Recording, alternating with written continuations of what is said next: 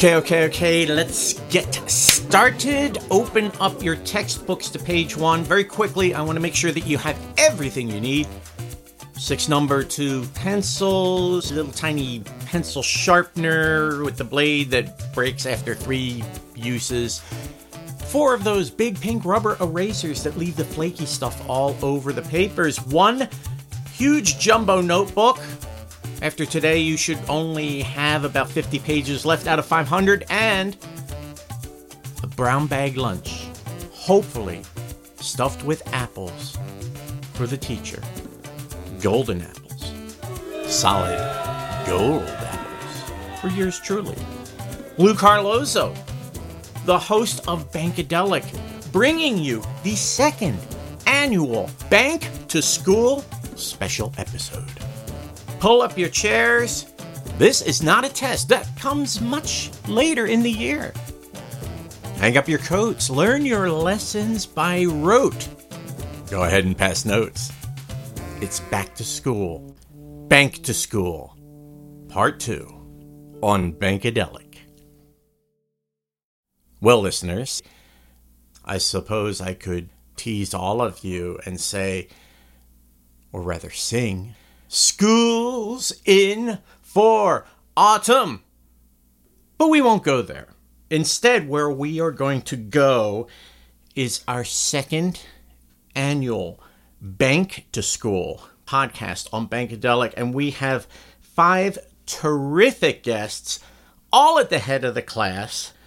On today's episode, Nathan Baumeister, the CEO of Z Suite, Keith Riddle, the CEO of Bankify, Jeff Brown, the CEO of Highline, Landon Glenn, the CEO of Asa Financial, and Barry Kirby, the Senior Vice President of QNexus. Gentlemen, I'm going to start out with the proverbial icebreaker. If you could teach any subject in school, what would it be and why? And a quick disclaimer, you are not allowed to say Payments 101, Intro to FinTech, or Software as a Service for Dummies in your answer. Nathan, let's start with you. Well, Lou, that's pretty easy.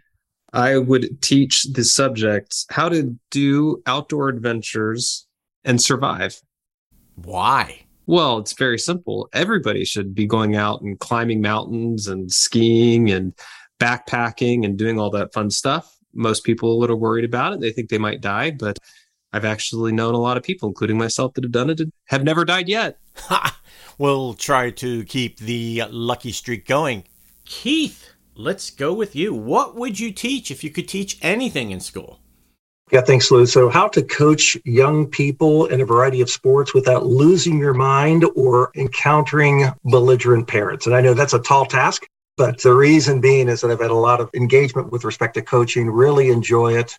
I think there's been a little bit of a deficiency in development of young folks and the ability to participate in athletics and be part of a team and see success and also understand adversity is something that's important for those young folks. So that would be something I would enjoy counseling people on. That is fabulous. Well, we've got plenty of stars here, yourself included. Jeff, what would you teach? I would teach math. So I just love solving problems. And in school, I was captain of the math team and competed fiercely. Got a few dozen trophies in the process. And so, yeah. Wow. So you were a mathlete, huh? Indeed. Very good. Landon, what would you be teaching if you could teach anything? I'd love to teach a class, something that, I didn't get in school, but something on social skills. I'm thinking kind of the positive reinforcement, confidence building, and just learning the value of creating opportunity and uplifting those around you. I want to sign up for your class. Thank you. And Barry, the last and definitely not the least, maybe even the head of the class, the way things work at Bankadelic, what would you teach and why? I would first want to tell you that this is the first time I have been referred to as part of the head of the class. So delighted to have this opportunity. And then for the class that I would teach would be psychology. Oh, wow. Why psychology? I'm a big believer in, from leadership or sales or marketing or just in a team environment, understanding how a human or a person processes their decision-making skills, the processes that folks go through helps us as leaders to position where we're trying to go and get to that end goal. So it's a very important thing for me on my end. Well, we just talked about all of the things that you might teach. And one thing that is not theoretical, that is actual, is how all of you lead. And it's a big part of why you're on the podcast today. And a really essential element of leadership, whether you're at the head of the class or you're the professor or you're doing research for some sort of paper, is understanding what's going on around you, the milieu in which you work and which we all work in. To that end, I would love to get your insights on what you think the industry learned over the last year, and you can include in that, if you like, what you learned. Well, this is Keith. I'll get it started. What I've learned personally, and certainly what the financial institutions seem to have learned over the last year, if they're serving businesses, so I'll speak from our perspective about the business segment within a financial institution, is the depth of disruptive activity that's occurred with the non-bank providers in fulfilling a role of the complete business cycle for the small business. So invoicing, collections, payments, lending, et cetera.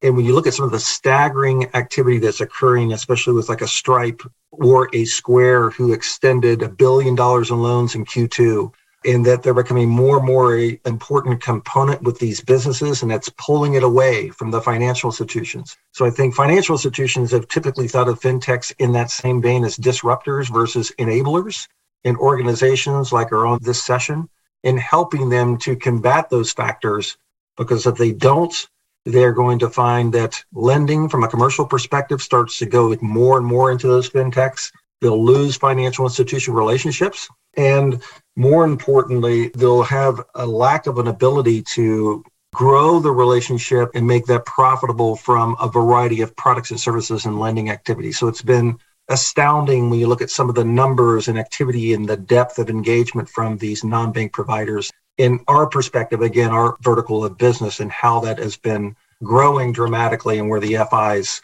certainly are beginning to learn, and we're learning a lot through that activity as well.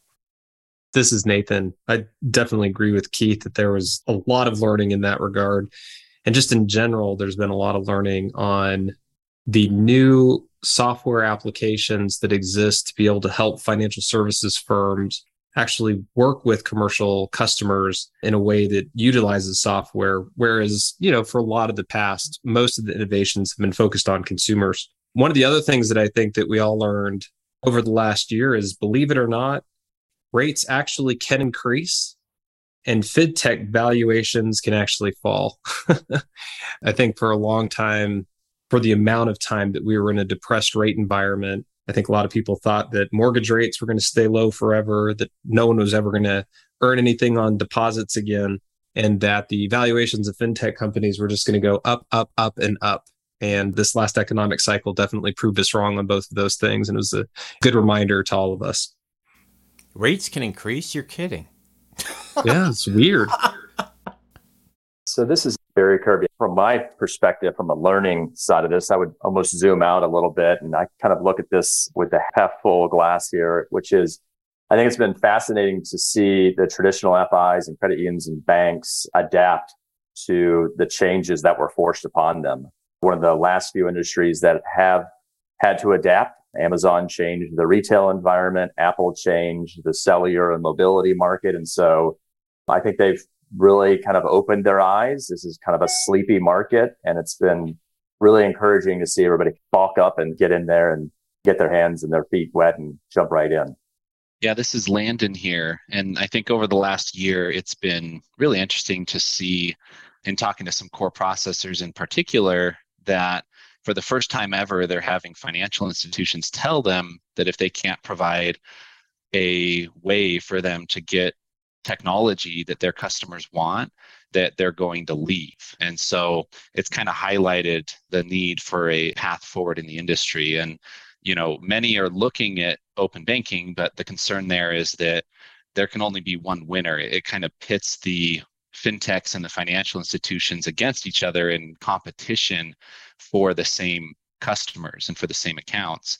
And then again, you look at the banking as a service solution, and there's a lot of regulatory hoops there, and it requires a lot of fintechs to almost become financial institutions themselves. And that's not really what they're good at or what their main value proposition is. So it's been really interesting to hear from some of these core processors that the industry's shifting and the behaviors are changing a little bit. Clients who had been great for years and years and years are now saying, hey, we need this, or we're going to have to make a change.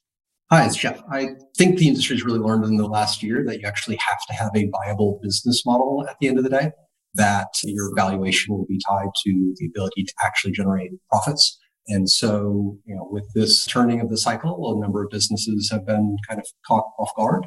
And that's, in a way, a healthy process to make sure the fintechs that are gaining share are doing it for good, rational businesses and just for healthy long-term industry.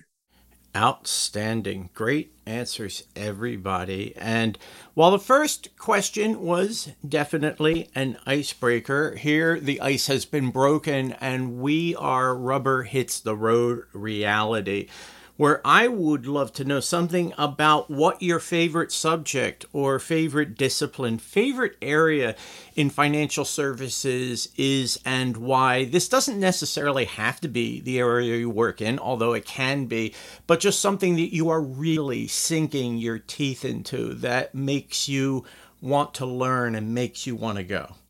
Well, this is Keith. I'll start it off. The area that I've been most engaged in and fascinated by has been this evolving payments landscape.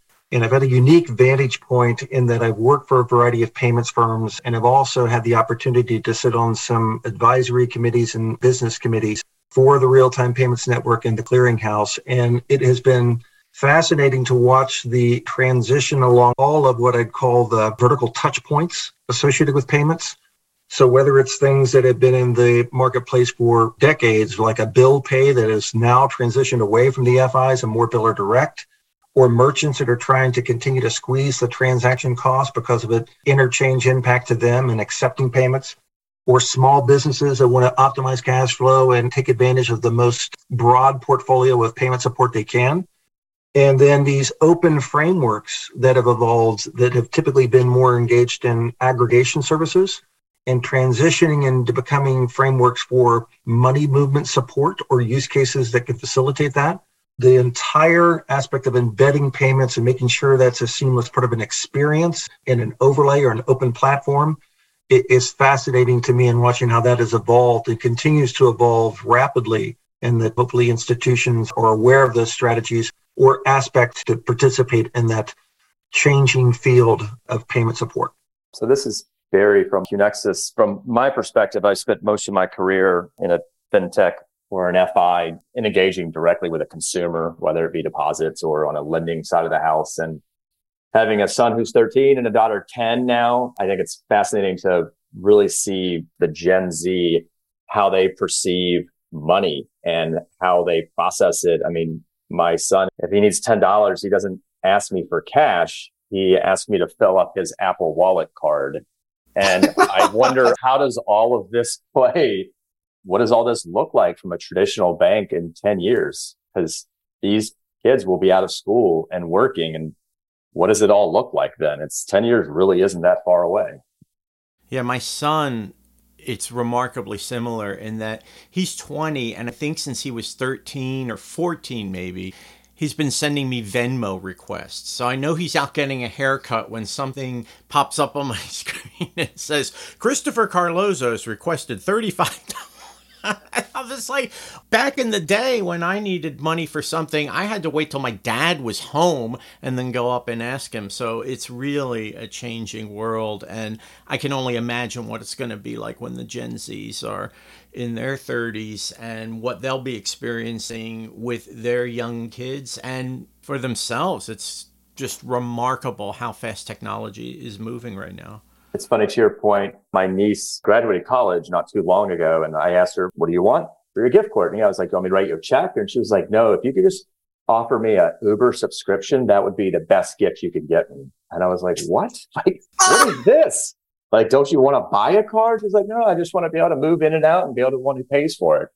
Yeah, Landon Glenn here with ASA. And, one of my favorite subjects in financial services is financial empowerment. And that goes along with what you guys are talking about. And prior to ASA, I had a company called Bonsai that was in 50% of schools in America with a choose your own adventure style game that the kids would play to teach them finances. And it really opened my eyes to what we can do to empower individuals and promote financial wellness, and ultimately being able to provide a way for banks and credit unions to give more choice, more opportunities to their account holders, and just wider access to the technology to improve their financial health and education. And when I turned 18, my older brother helped me set up my very first credit card and took me under his wing. He was an accounting major, and it transformed my life. I didn't understand it. It had a $100 limit. I'd pay it off each month and, charge it up each month. And I built credit. And so not everybody has that older brother that can help them to kind of learn how to get their feet wet and how to have a good financial future. Right on. This is Nathan. There's two subjects that I was thinking about. Neither of them are specific to financial services, but I do think that we need to spend a heck of a lot more time with them in our space. The first one, the course is called How to Build Products That People Will Actually Use. It's so easy these days to build software that a lot of people just get an inkling of an idea, go out and build it. It used to be pretty easy to raise money to do that too. So they would just build a product. And then a lot of banks or other financial services firms would go to different conferences and different places where they could see demos and stuff like that and be like, oh, that looks cool. Maybe I should license it. And a lot of innovation was done that way. And well, what ended up happening is it's not being used. And so really getting back to how do you develop those products people actually use, I think is one of my favorite subjects for sure that I spend a lot of time in. The other one is what else is going on in the world outside of our industry? It's so easy to get the blinders on where you stop looking around to see what else is going on in the world and how that might impact what we're doing. Several folks here just talked about Gen Z and what's going on in that particular generation, and how many financial services firms aren't paying attention to that because it's not their core customer at the moment. As is always the case, the millennials got older, Gen Z will get older, the generation after that will get older. But just understanding like Uber and whether they own cars or not, which was just brought up, that's a fascinating question. And what are the implications? And also, just Uber drivers in general and this whole idea of the gig economy. Everyone in my company right now is just having a blast playing with AI generated images. I don't know what that has to do with financial services, at least not yet, but I bet there is going to be something there. And if you're not playing with those types of things and looking into it, you might lose something. And who knows, maybe in the future, buying real estate and virtual reality could be more of a thing than it is right now. Oh, yeah. Web3 is going to be on everyone's lips in the next few years. And to your point, Nathan, there is a really outstanding podcast by the Web3 Marketing Association. They're based in London, and they just recently had a guest on who talked about putting up for sale land in the virtual world. So you could buy a piece of Piccadilly Circus, or you could buy beachfront property in California. And while it sounds silly as all get out, some of this stuff is already being bid up. And the implications being that when the metaverse grows, what we can do with that virtual landscape remains to be seen. It could be absolutely incredible. And learning about what's going on around us, I would agree 1,000% is so essential. Money connects to everything. People scoff at the idea of owning virtual real estate, but let's just ask the question real quick. What is money? Oh, yeah, absolutely. It's the faith that people place in something having value that really makes it go. This is Jeff. I always am fascinated to follow fraud in the financial space. I started my career in fraud prevention, and it seems with every new innovation that comes along, quickly the fraudsters follow with creative ways to steal money, even into the world of Web3 and crypto. Yeah, it's just a fascinating, never-ending battle between the innovative things you create and how do you keep it locked down. Yeah, it's amazing. I remember reading an anecdote where hackers were able to get into a bank through the security camera. They actually used the security camera against the bank to hack in and get valuable information. It's absolutely unbelievable. I mean, I would absolutely believe it. And they attempt in so many different ways, from phishing individuals to hacking systems. It's just any way in, they will try to make it happen. Well, I was going to tell you, Lou, I'll support your question and your remark. This is a while back, but when we were picking a new data service hosting provider, we visited their headquarters, and it's in an unknown location. There's no address. And so they're giving us a tour of this facility.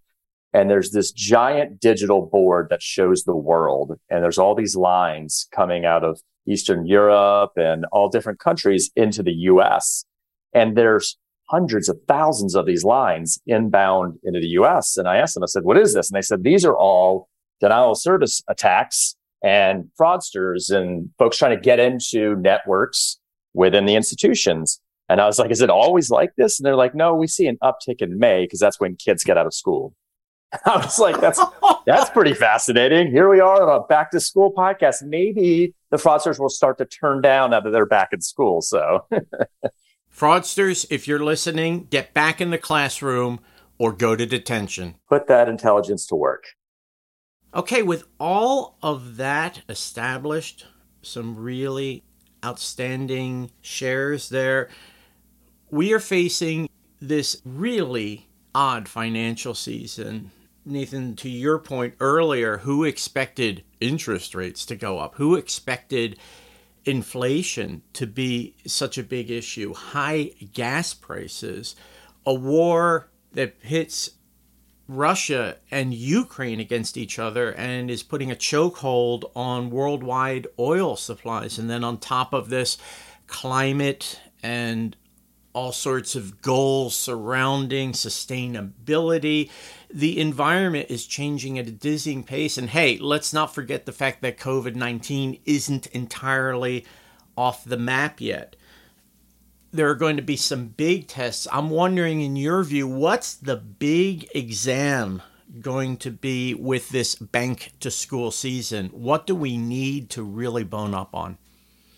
Barry from Cunexus. I would say from my perspective, I think the one thing that's really challenging from our end, I think everybody probably shares this same attribute, is the rising cost and how difficult it is to source good talent. To your point about the Ukraine and Russian war, I actually had a CTO I was chatting with yesterday at a conference who was using an offshoring firm in Romania and had mentioned that their cost of labor had gone up about 5x because of the war, because it had pulled out so many talented developers. And it dawned on me, I was like, wow, I didn't really think about that. All of that talent has been displaced. We're all kind of competing for the same people, but now we have 11,000 fintechs, whereas, maybe a couple of years ago, it was only 5,000. For us, it's a constant learning of where do we find good talent? Because every good product starts with really phenomenal people. And how do we continue to keep up with them and keep them engaged? Yeah, this is Keith. I think is an add-on to that resource constraint, and that's not new, but maybe it's more exacerbated because of the economic conditions. And we think that the items that the FIs are going to be graded on are execution related and things that go beyond the tech itself. I think each of the organizations on this session have outstanding technology and ways in which they deploy it and enable it for their clients. What we're finding is that financial institutions want to look at an accelerated way to at least get started that isn't taxing on those resources that are very precious or limited, as Barry indicated, and also can provide real results in terms of metrics and supporting their growth strategies and looking at their business segments and purpose-built messaging that helps them grow within that segment where they're focused, and a cadence for those activities occurring so that they can have actionable insights that allow them to deploy at a faster rate and leveraging the exciting technology each of us supports, but do it in a way where it isn't taxing the IT resources. They can gain results and they can move into iterative stages of making it more expansive. So I think they're going to be graded on, can they do that in an accelerated fashion? And can they look at those tangible customer acquisition and or engagement stats or performance metrics to continually gauge their level of success? This is Jeff. I think the big test for a number of institutions, especially on some of the fintech side, is going to be how their credit portfolios hold up in this very high inflationary environment. where kind of across the business, consumers are being constrained on their ability to pay and ability to meet obligations. And it's going to cause a very different credit downturn versus the usual recession. It's been kind of a very different pattern and very different tools needed to respond to it. Yeah, Jeff, I totally agree with you. This is Nathan. I think there literally is a test going on right now because after the financial crisis in 2008 and 2009, there was a lot of pressure for banks to be better prepared for something like that event again. You know, capital ratios and all those types of things were pushed up higher than they've ever been. And so as we turn into this recession brought in by many, many different factors, Lou, as you already shared, how well did the financial services sector, specifically within the banks and credit unions, prepare for something like this? And, you know, part of it's going to be the credit portfolio, but overall asset liability management is going to be put to the test. You're looking at inflation, you're looking at rising rates, you're looking at questions on credit worthiness, while you're also looking at these huge factors that are changing expectations of what people expect financially with the technology aspects coming in. You have blockchain, a lot of talk about cryptocurrency, but there's also so many applications, blockchain off of cryptocurrency. They have to figure out what's going on with payments. RTP network, as someone had already mentioned, but then FedNow just announcing, they say they're going to come out first half of next year. Every single bank is trying to figure out, do I do anything with banking as a service and all those types of things? But then if I do banking as a service, how does that impact my asset liability management? I mean, there's just so many things for them to be thinking about in really tight conditions. The final exam makes me more think of the Harry Potter series, because you know how at the end of every school year, they didn't just have a final exam. They had multiple final exams and had to get their owls and those types of things. So I think bankers are kind of in that spot right now where it's like, all right, you're going to have to take all of the disciplines that you've been working on and figure out what you're going to do as all this stuff is up in the air being juggled. Hey, bankers, can you say Thungardian Levioso? It is a Harry Potter environment right now to a certain extent. So Landon Glenn with ASA, and you know, one of our investors who's the head architect of Zelle, he had said that 2,000 to 4,000 banks and credit unions will be able to disappear because of the pace of innovation and not being able to keep up over the next 5 to 10 years. And, you know, a lot of that comes from the regulatory and compliance risk. If you look at the average American, they don't understand why their bank or credit union doesn't have apps for budgeting and paying off debt and investing and college and buying homes and all the different great things out there. They don't understand, you know, the risk and the liability associated with that. They just know that they can't get that tech there, so they have to go to the Apple App Store and download it and end up getting solutions that are going to compete directly with their institution. And so one of the biggest things that we're going to have to figure out, and that's why we built ASA, is a solution where the user can be in control of their data, have privacy, self-sovereign identity, and be able to control their data and their technology and be able to solve a lot of that liability and risk that comes from partnering with fintech. And so customers want fintech, banks want to partner with fintech, fintechs want to partner with banks, and it's just figuring out an easier way for them to do it. Absolutely. There is no doubt about that. Really some outstanding points. And class is about to be dismissed. But before we do that, gentlemen, I want to thank all of you for making the time to be on the podcast. You have really given a lot of yourselves and your value to this discussion today. Thank you so much. Thank you. Great being on. Thanks, Lou.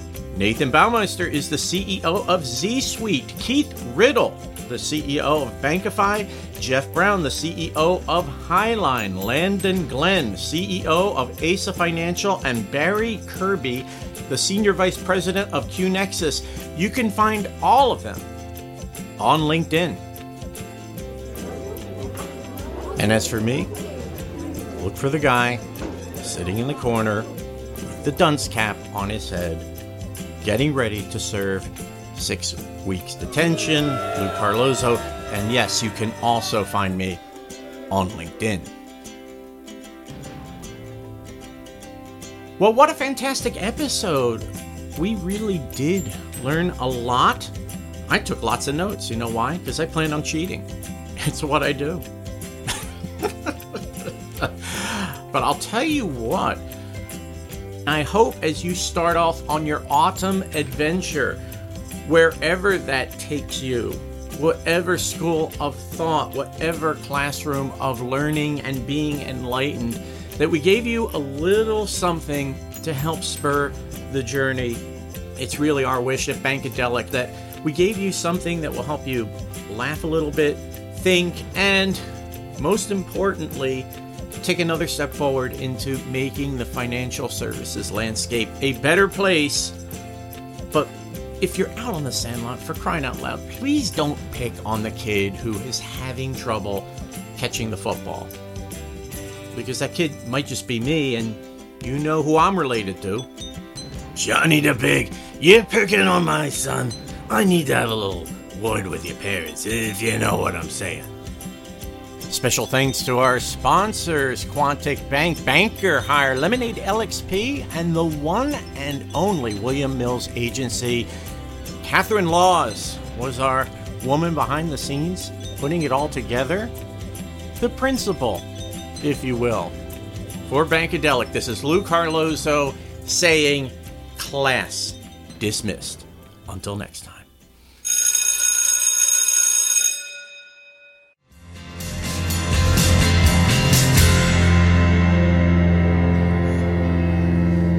Bankadelic is a production of NMD Plus, London, Chicago, and Austin, Texas.